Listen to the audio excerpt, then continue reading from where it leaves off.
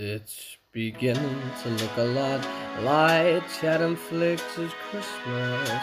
Films everywhere you go. James will pick a film, Richard will pick one too. Carly and Alan will discuss the rest. It's beginning to look a lot like Christmas. Films in every store. But the prettiest sight you'll hear is the podcast that will be on your own front door. Hello, Chat and Flickers. It's Richard here for another instalment of the Christmas Films Chat and Flicks podcast shorts, whatever you want to call them.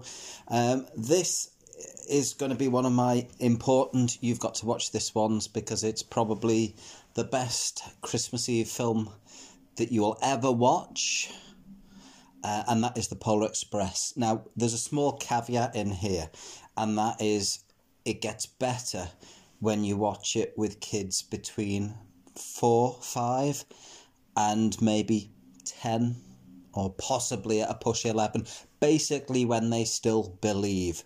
So this would always be our Christmas Eve film. We'd do whatever we'd done, all the chaos and all the absolute running around and mentality that Christmas Eve comes with, and we'd settle down about 7 o'clock and put the Polar Express on, and it was just a perfect end to the evening. Christmas Eve, Polar Express, because when it finishes, it's like, right guys, get up to bed, and before you know it, it's going to be Christmas Day, and you're going to be opening your presents, and Santa will have been, and if you're watching it with kids at that age, it makes it 10 times better than just watching it normally. So if you think it's good, wait until you have kids or grandkids, and I can't wait. My kids are now 14 and 6, something like that. They're older and they basically don't believe anymore. So it's lost its magic, but it's still a great film, albeit when we watch it now, it's a little bit sort of sad that we've lost that special touch that it always had with our family, but we'll always have those memories. So it was pretty groundbreaking in its day, 2004. It used the motion capture, basically where you have all the little dots on the faces, and then the computers are capturing it through a camera and change it into an animation. The only real big actor in it was Tom Hanks. I'm looking at the cast and I can't think of anybody else who is famous or indeed who became famous afterwards. So he was like, going out on a limb here with its new motion capture, with being the only well-known actor in it. But he plays, I think, 4 parts, maybe even 5 parts in it. I know he plays the dad of the lad, but it's just the voice, you don't see the face. So anyway, it's a interpretation of Dickens's Christmas Carol. The boy has gone through his childhood, he's starting to doubt about Christmas, but we join him on Christmas Eve. They're all gone to bed. His parents, he and his sister have gone to bed, and his parents are sort of like settling for the night. And it didn't half remind me of when I was a little kid. Christmas Eve, I would stay awake. My parents would come in and say, "Is he asleep?" And I'd be lying there pretending to be asleep, clearly not asleep. I don't know if they believe me or not, but I was just too excited. I was like a proper real little kid when it came to Christmas.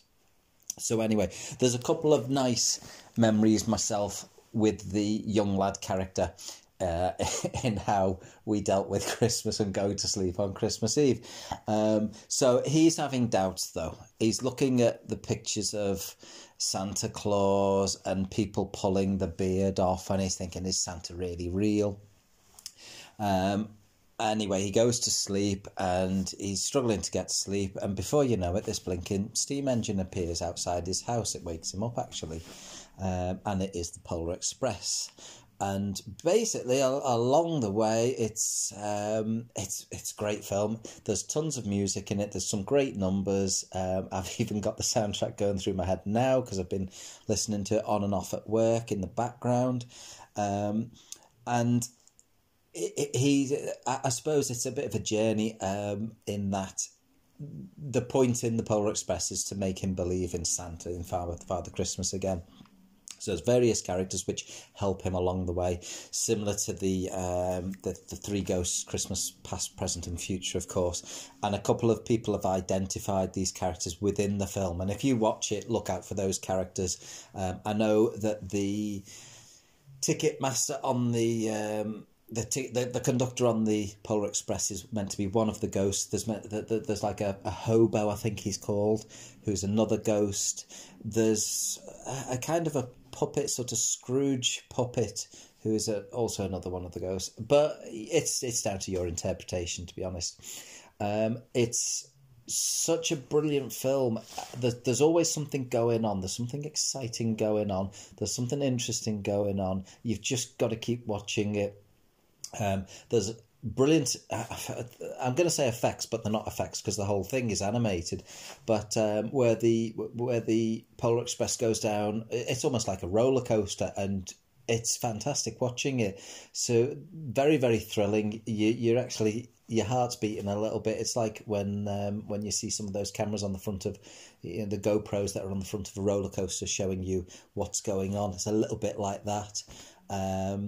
And we end up at the North Pole, which is just fantastic. And the idea of the North Pole again, it's I can't believe I'm going to say this. It's believable, the way in which they sort the presents out and all of that. With the elves' help, the elves are very odd. The elves are very creepy. They're uncomfortable to watch, in my opinion. They really look like they are up to something. And like they're gonna sort of try and steal something from you, or I don't know. I just don't like the elves. Don't trust them. I don't know why they've been portrayed like that. I don't know if somebody could tell me why. And eventually, spoilies, he gets to meet Santa, and everything changes. His whole idea of Christmas changes. There's lots of nice things going on because when Santa appears, he can't see Santa because there's somebody in the way. The reindeer are jumping up and down, and everybody's saying, "Oh, can you hear the bells? Can you hear the bells?" And he's saying, "I can't hear the bells," and he's getting really frustrated by it. And the reason he can't hear the bells is because he's not a true believer.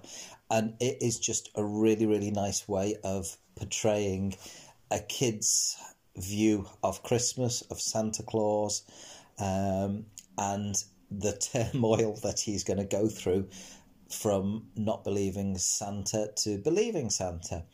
Anyway, I'm not going to spoil the film. I'm not going to wreck the ending. I've probably already spoiled it enough, but it's a great ending. It's really nice, but it's sad for me now because the next time I'm going to encounter that thrill of sitting down with kids of that age is going to be, hopefully, please God, with my grandkids. But I can't wait until that happens. Anyway, hope you enjoy the film if you've seen it. Give us a quick note if you have seen it and see what you think about it. And I'll see you next time. Bye-bye.